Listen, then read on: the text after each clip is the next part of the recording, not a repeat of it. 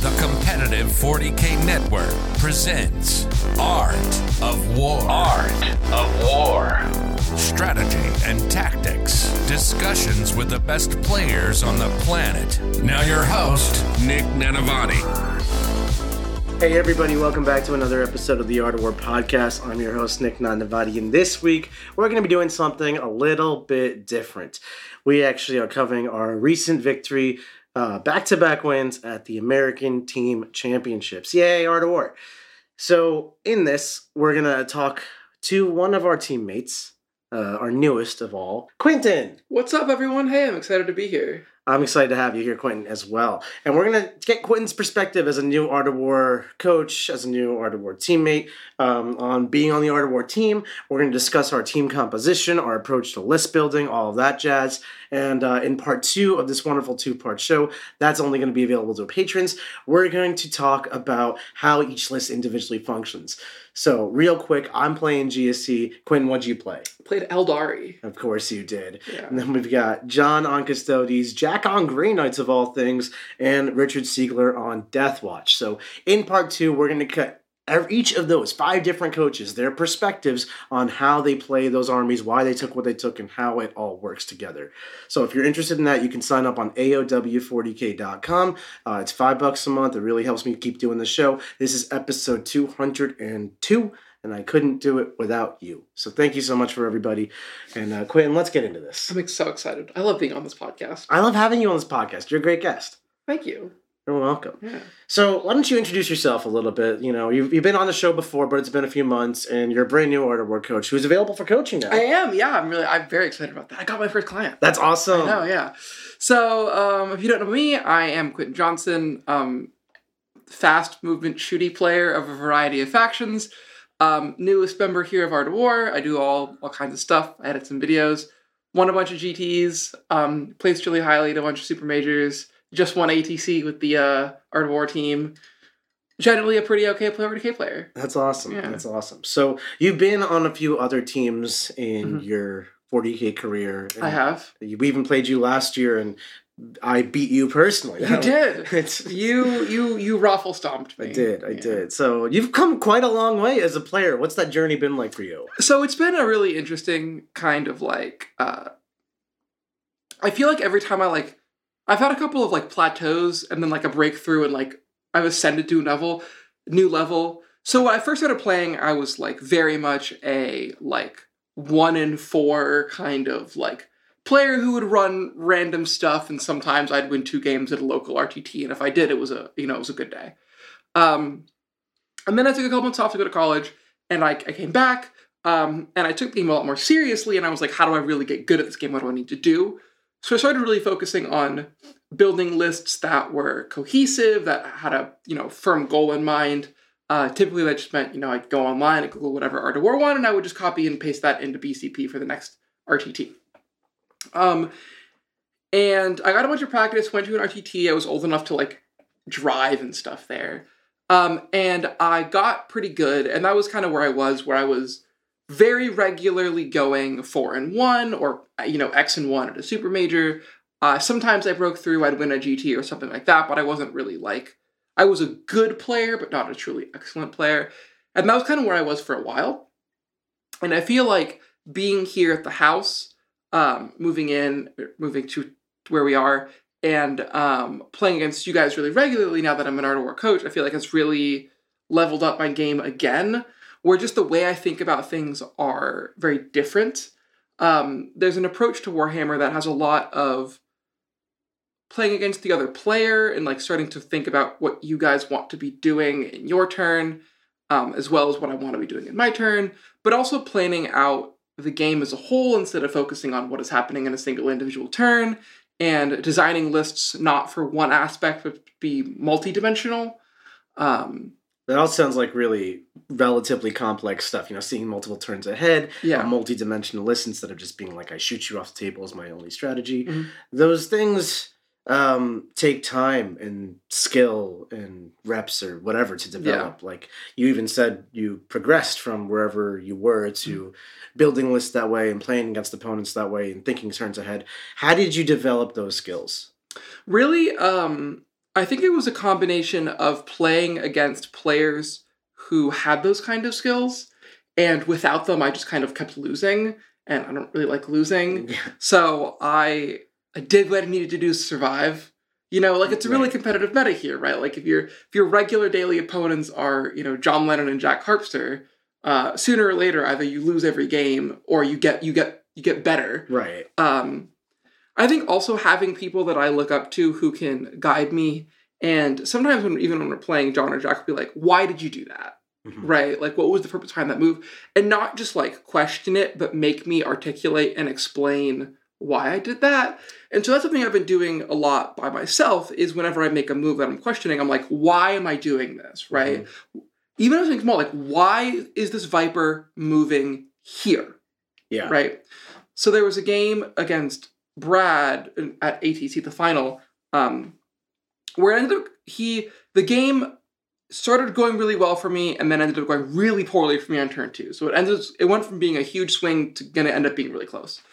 And I was getting kind of the really scrappy point. He had a couple of stuff left, and I had a Viper left that was not critical to my plan. Mm-hmm. And I was like, what am I going to do with this Viper? And typically I would be like, all right, it's going to move here and it's going to shoot something. Right. But I was like, I might need this Viper to score one of the objectives on the center.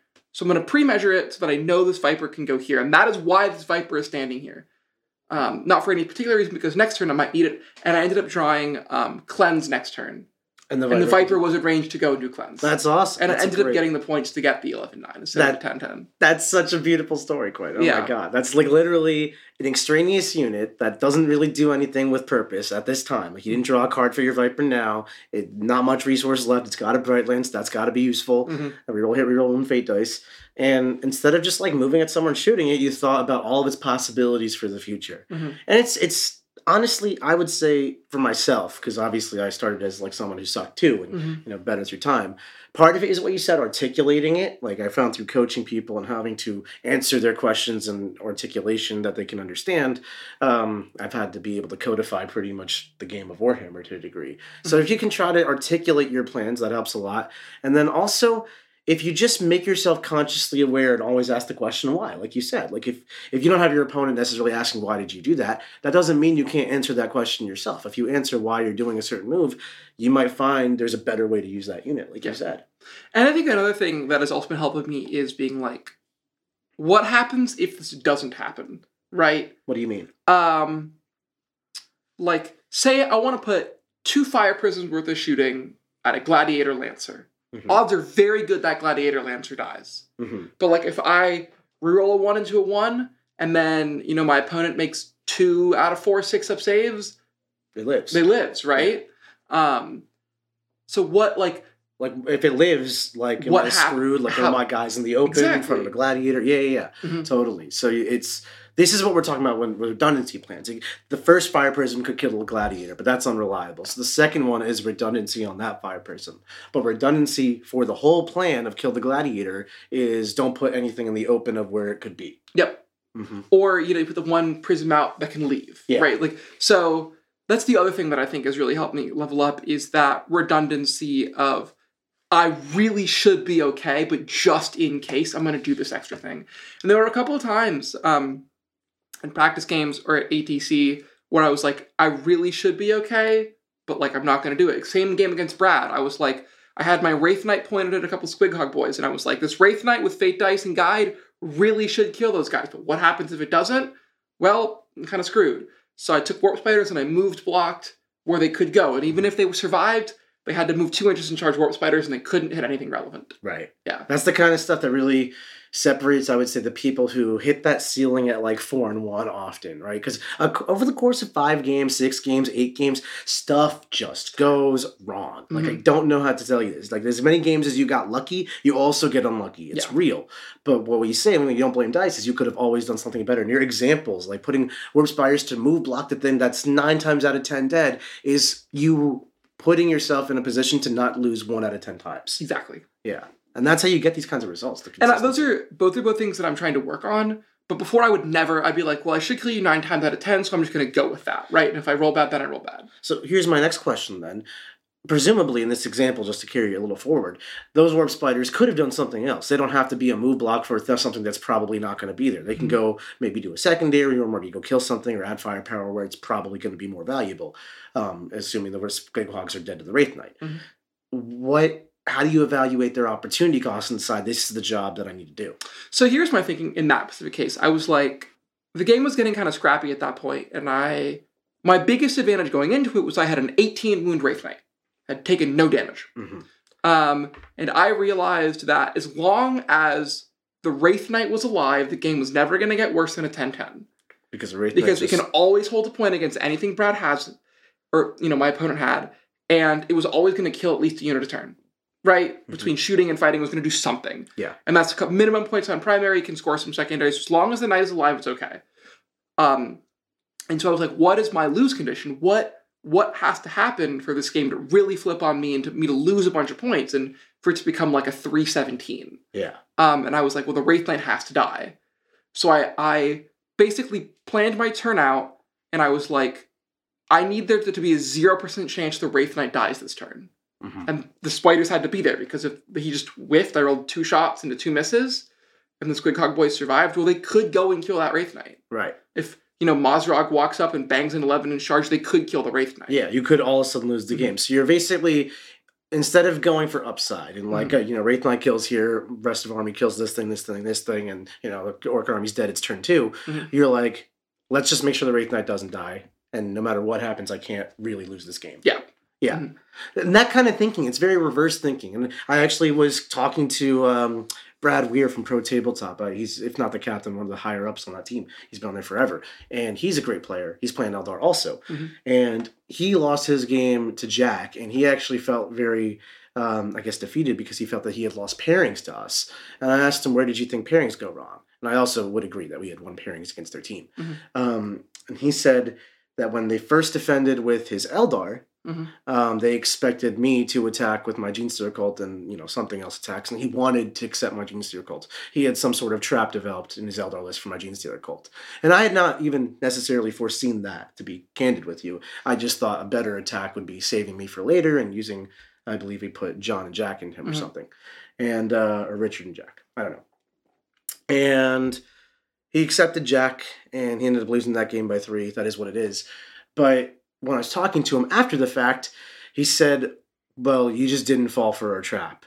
And that kind of thinking is thinking about, like, how do I beat them? It's, they fall into my trap and I win. It's not thinking, how do I lose? They avoid my trap and I have no recourse. Exactly. And you're that thinking shift of not how do I win, but how do I lose, is pretty much pushed you to get better and better and better.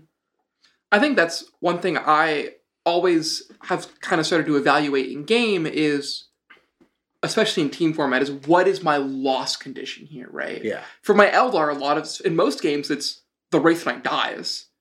So, like, round 1, I deployed it too aggressively, and it ended up dropping down to 4 wounds remaining. Yeah. Top of 1. And I was like, crap.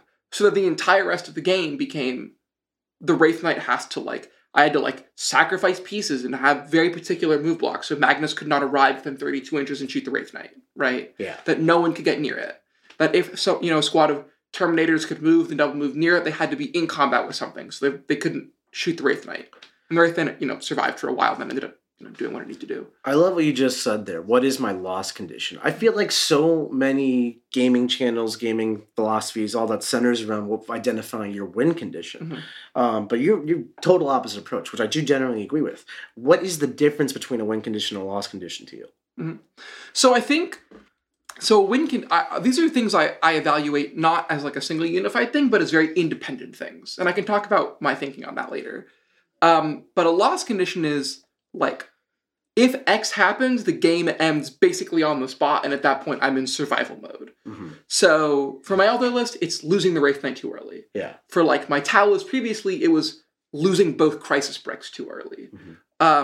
For, like, my 9th edition Eldar list that relied, it would be, like, losing my Farseers before they could cast spells. It's like, how do you lose the game as opposed to how do you win the game? Exactly. What moves, basically, what is your, this can never happen, and I'm willing to do anything in this game to prevent this from happening. But if you're following you're creating essentially a different, we'll call it a win condition, where it's like if you keep your Wraith Knight alive forever, you'll win the game. But that's not inherently true. No, if you score more points than your opponent, you win the game. So, a win condition is identified to points in game terms. So that's why I said the things are different, right? Like, it's less about if I do these two things, I will win. It's more that if I do these two things, I probably, like, if my opponent does these things, they basically get like a checkmate and win automatically. Yeah. Right? So those things have to happen at all times, right? Those are the kind of the baseline, like, my heart is beating, my lungs are breathing, we are surviving this Wraith game. Knight is alive, I'm alive. Exactly, right?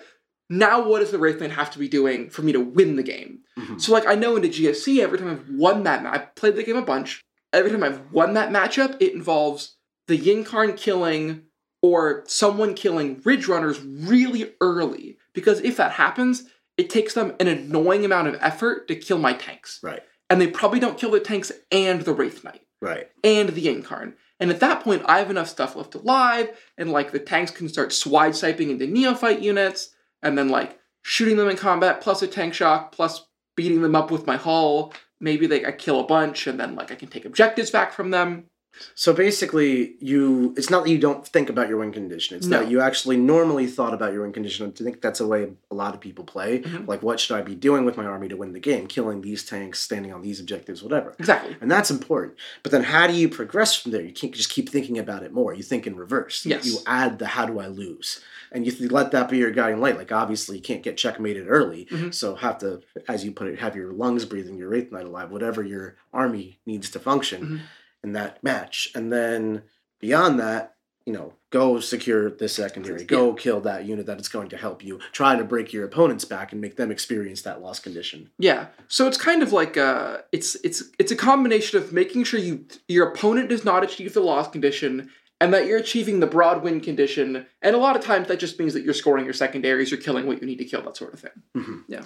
All right, so let's transition the conversation a little bit, and that's been very helpful. And obviously, you can see through the way Quinton's even talking about the language here, the words you're using, like the way you've transformed as a player over the last time you were on the show, and a year ago when I played you at ATC. Yeah. So as we progress, we had to come up with our team composition, and 10th edition is brand new. Like, ATC, they were trying to figure out their rules the week of the tournament. It was kind of crazy. So how did we come up with a team composition for this from your perspective? So I think we had a lot of meetings where we sat down about this. We had 2 or 3 in my mind. We had a few. I think I was the only person who was locked in because my favorite army is Eldar. I'm great. And they're incredible right now, right? So it was a combination of we had a good Eldar player and Eldar one of the best, and we knew we wanted Eldar on the team, so I was really easy. I'm playing Eldar, no one really questioned that. I felt fairly locked in as well. I wanted to play demons, but, we all knew I was playing GSC because same thing. I'm great on GSC, and GSC are great. Yeah. So really the only question was Siegs, Jack, and John. And we kind of had Deathwatch, Custodes, Tau, Grey Knights, and Thousand Suns kind of floating. And even Necrons. For a while, too. But there was kind of a lot of, Deathwatch got passed around a couple of times. Jack was always going to be on... He was Thousand Suns until, the last week. Last minute, yeah. It was Thousand Suns or Grey Knights. And a lot of that came down to what he was taking WTC, but we ended up going with the same choice because that was a good, what works in one will work in the other. What we found was that Thousand Suns are great, really strong, but they didn't solve any problems that we needed them to solve, and they opened us up to a lot of really bad matchups, right? Yeah. They have a terrible GSC matchup, just abysmally bad. So we didn't want that. And so Thousand Suns just didn't offer us anything special. They didn't blow people out of the water, and we kind of had to baby them pairings. This was very theoretical, right? We don't have that much experience with it. John and Jack have not played in tournaments yet. And I think you either. I had not either. And Richard, I was the only person who actually had a tournament rep before this ATC. And a lot of it was based on your testing for WTC, which is essentially testing against the highest caliber of opponent you could possibly play. So if our language about like Thousand Suns don't blow people out of the water, they definitely will if you don't know how to counter them. Yeah. But if they, this was all assuming we're playing against like the top teams there. Yeah. So our assumption was that when I say, X doesn't happen or X will happen, the assumption is that the person piloting both armies is one of the best in the whole world at those respective armies. At least as far as we can see. Yes. Yeah.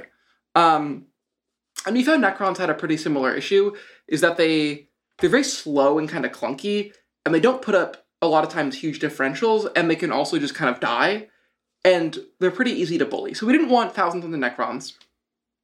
And it felt like with Necrons, they had a ceiling of like armies that couldn't kill them, and then beyond that, it's like, oh, well, I killed your Lich Guard, I killed your Warriors, and now your army has nothing left. Yep.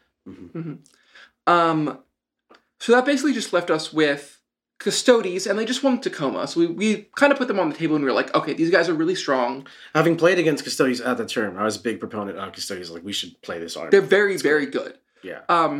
They're one of those armies that's just a little bit too good at everything, but not too good at any one thing. They're just like, there's like a couple too many guys, and they're a little bit too durable, and they hit too hard in combat, they're a little bit too fast, and they shoot a little bit too hard. Yeah. All those things. And John's a natural fit for Custodes. He pretty much plays them whenever you have a tournament that warrants Custodes. Yeah. And does well. Deathwatch was interesting. Deathwatch is also John's baby, but we only have one John, of course. And Siegs was trying to find a home after we've kind of came up with the Necron ceiling problem.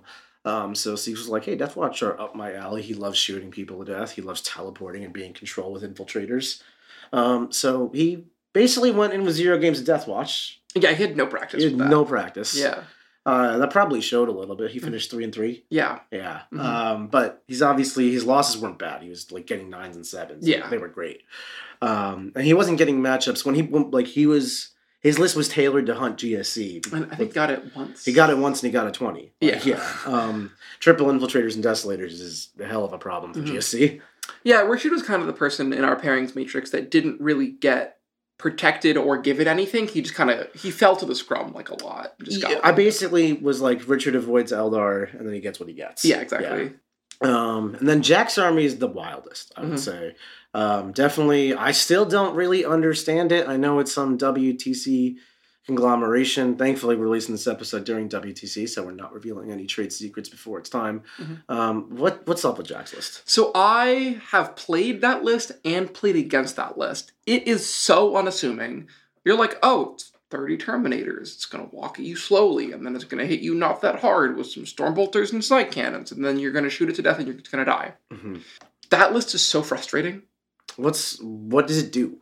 It has every movement trick any army has ever had smushed into one ball. And this is 30 Terminators. Yeah. So it's one of those things where, like, imagine an army that is twice as movement tricky as Eldar, but when you catch it with its pants down, you're not shooting T3 5-up save idiots, you're shooting 3 wounds, toughness 5, 4-up invuln, 2-up save, armor and contempt, in cover bodies.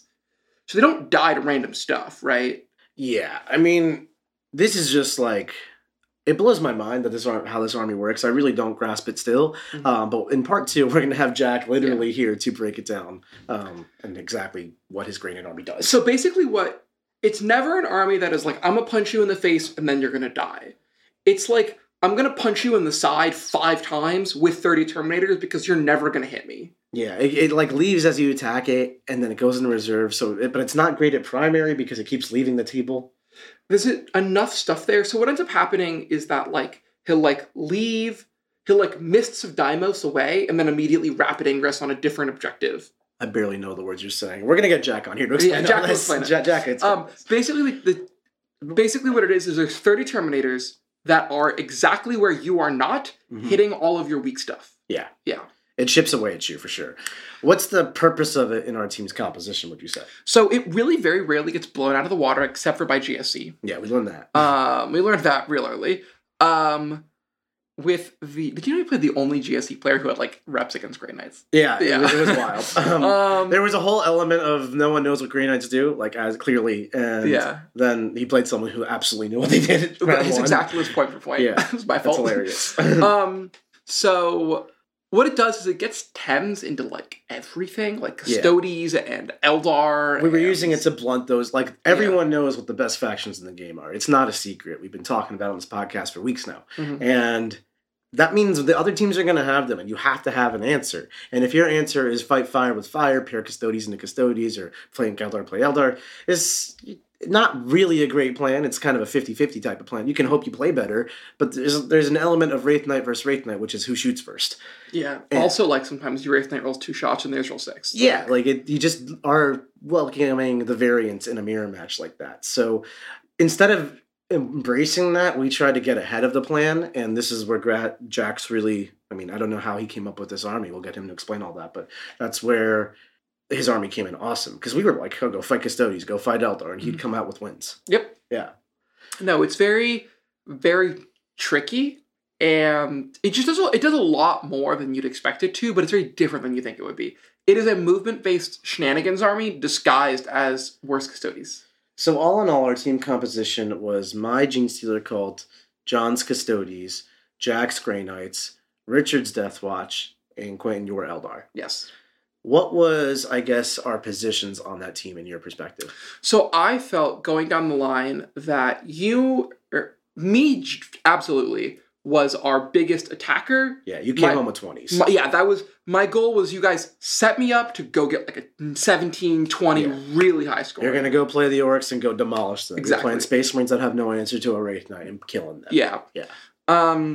John was we're going to throw you out first and you're going to get what you get defender. Yeah. Right? You pick a heavy board and you say, I am 30 Custodian Guard, shields up. Yeah. You're not shooting me to death. I'm 30 Custodes Guard on objectives. Like, even if you beat me, is not going to be It's a 9, yeah.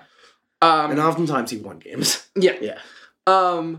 Jack was another one of our defender choices. As long as we kept him at a GSC, we could put him into basically anything and he'd get a respectable score or draw in that area. I would say Jack, Richard, and I were all kind of attackers, because you can only have so many defender spots. So John was our first defender, and like what would happen was we would attack somebody with Quinton's Eldar and any of the three of us. Us being me, Richard, and Jack. And they could either accept the Quinton Wraith Knight Donkey Punch, or they would try to play a game into whichever of our choice, Grey Knights, Custodes, or GSC, that they would take instead. And this would put them between a rock and a hard place, because you could either accept Quinton's brutality, or you play our choice of that matchup. And that could be Death Watch blowing you up, that could be my GSC showing up inside of you, or that could be Jack waving his hands a lot. Yeah. I don't know what that looks like. He waves his hand and then the scoreboard's up 50 points for canvas. Yeah. And oftentimes this is how we would end up with, like, they defended with Custodes. That's a pretty popular move because, again, shields up. Yeah. And then we attack with Quinton's Eldar because, like, they'll still shoot you with a Wraith Knight. And we attacked with, like, Jack's Custodes, or maybe we attacked with my GSC, and I'm going to find you with my demo charges, or Jack's Grey Knights. Yeah. And they often pick Jack's Grey Knights. They did. And that's how Jack ended up blunting all these Custodes players. So that was cool. And then Richard really fell to the wolves. He played whatever he got stuck with. Well, like, he was the one, as long as we kept him out of, like, we were like, anything but double Night Spinner Eldar. Well, he really was our GSC attacker. So a lot of times people would go second defender Genestealer Cult. And we would say, here's Richard's triple Infiltrator Desolators, and here's me. Yeah. And most times, Pro Tabletop and Death or Glory, those two teams who played in the semifinals and the finals, both put us in the GSC mirrors, of which I am the Patriarch. Yep. 11-9.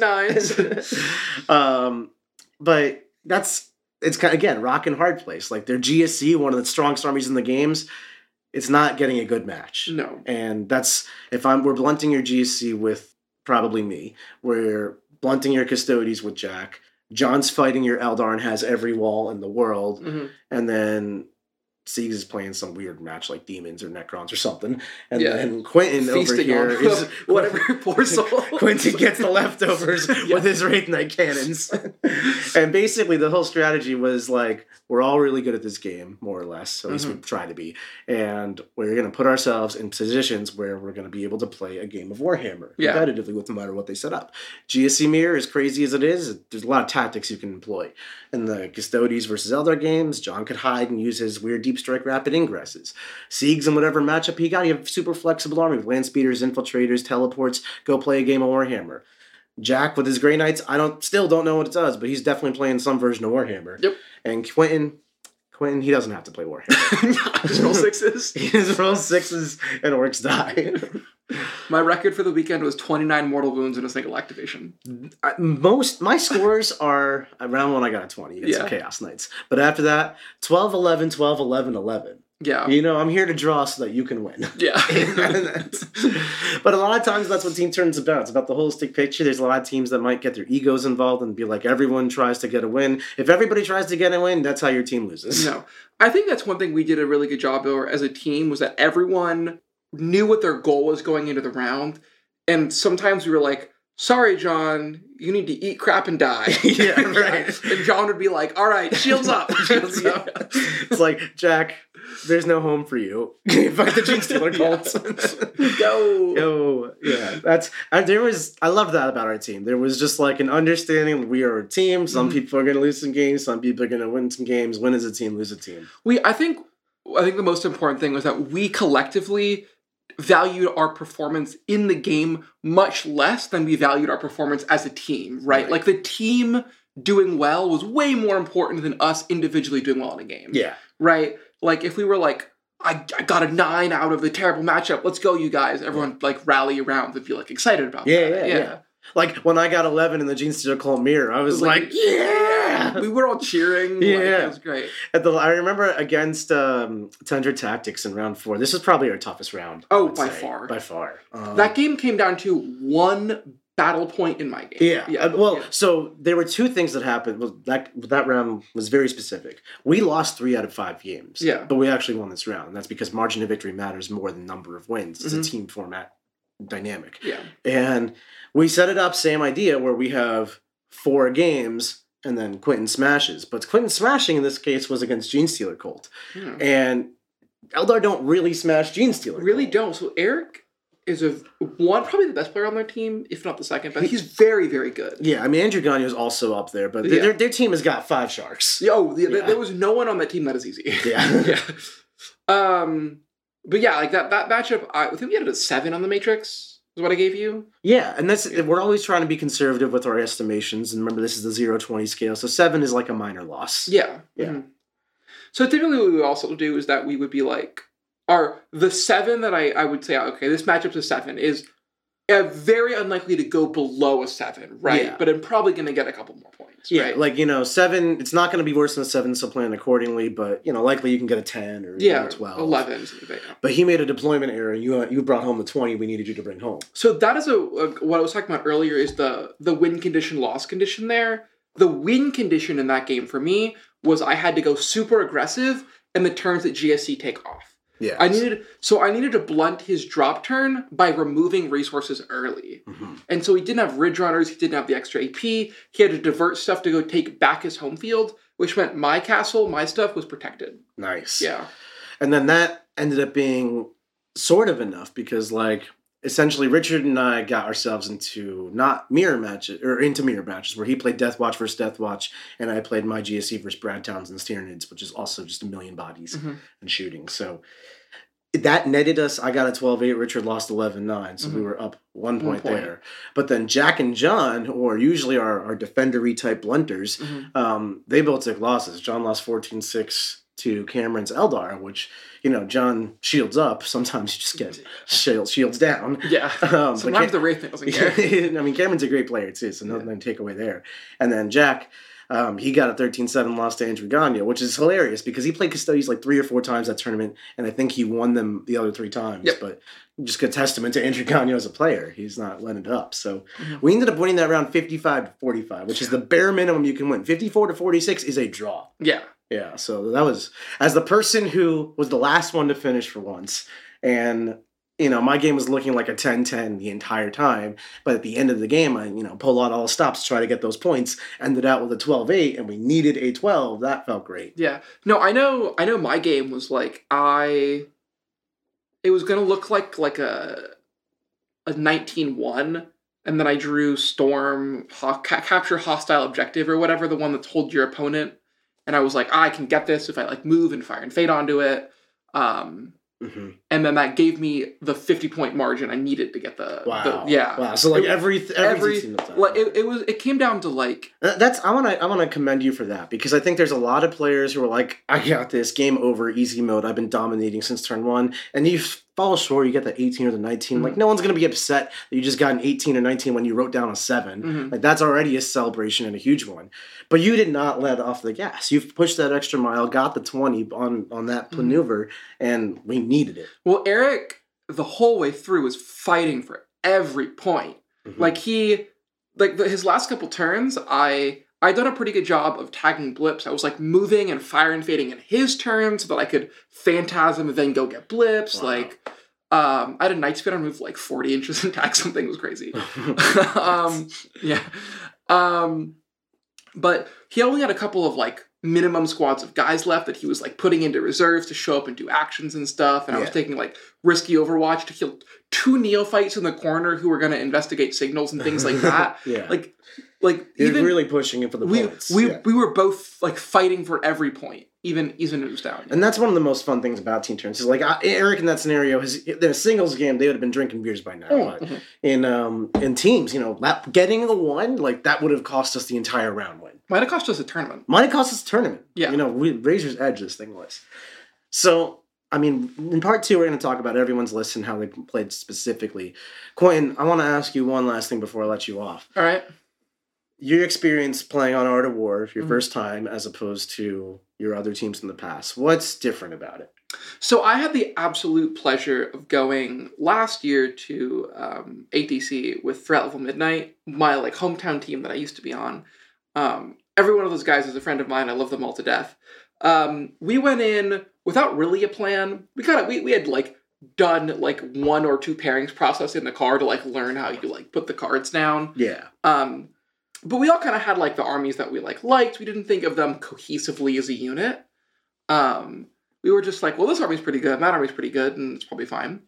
And we didn't have like if they put this down, we're going to put these 2 down. Right. Kind of like a plan that like Art of War had. I think also we didn't think about the game as a cohesive unit. We thought about the game as 5 singles games, right? Interesting. So what happened was they had put down something, and we were like, well, X and Y are pretty good into that, so we'll put those down. And then they give us 2 cards, and I'd be like, well, I'm pretty good into this, and I'm slightly better. I'd be like, well, I'm about equivalent into this, but I'd rather play this today, so I'm going to play this. Not thinking about how there was a cascading effect of, if armies are still available. Exactly, right? Like, say there's, Army A and B, and I get a 10-10 into both, but the 2 players who are left, both do way better into, Army B, then I should take Army A, so they have B. I'd be like, oh, I'm going to take B just, because it doesn't matter right now, right? They're both 10-10s. Right. We also had a lot of, like, gut feeling instead of writing down. There was a lot more cohesive strategy around the pairings element this year than there was last year. I think also just, like, having better players meant that we had more of idea of how the round was going. Like confidence in the score of the match. Exactly. Yeah. So like, if Jack or John put down a 10 or a 12, that's probably what it's going to be. It's really in that neighborhood. Yeah. They're not coming home with a 2. No, it's like except for GSC. But like add 2 on either side, and that's about where it's going to be. Right. I think that was the case for pretty much all of us. I don't think we had 1 or 2 matchups where we were off matrix by more than 2 points. Yeah, in the whole event. Yeah. But when I played with TLM, we'd be like, that's okay. And then we'd get like, I had no idea what the matchup was going to be if it was a 20 or a 0, basically until the last round.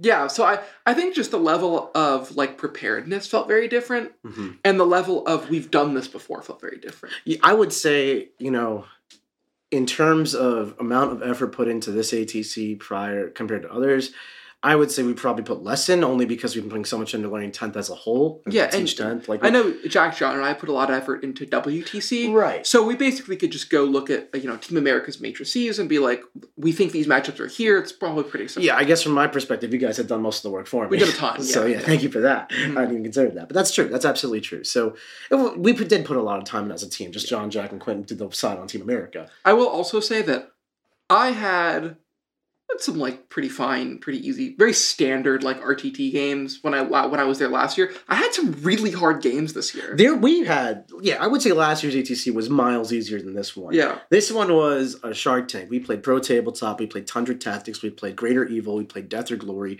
All 4 of those teams are teams that could have won this tournament. Oh, yeah.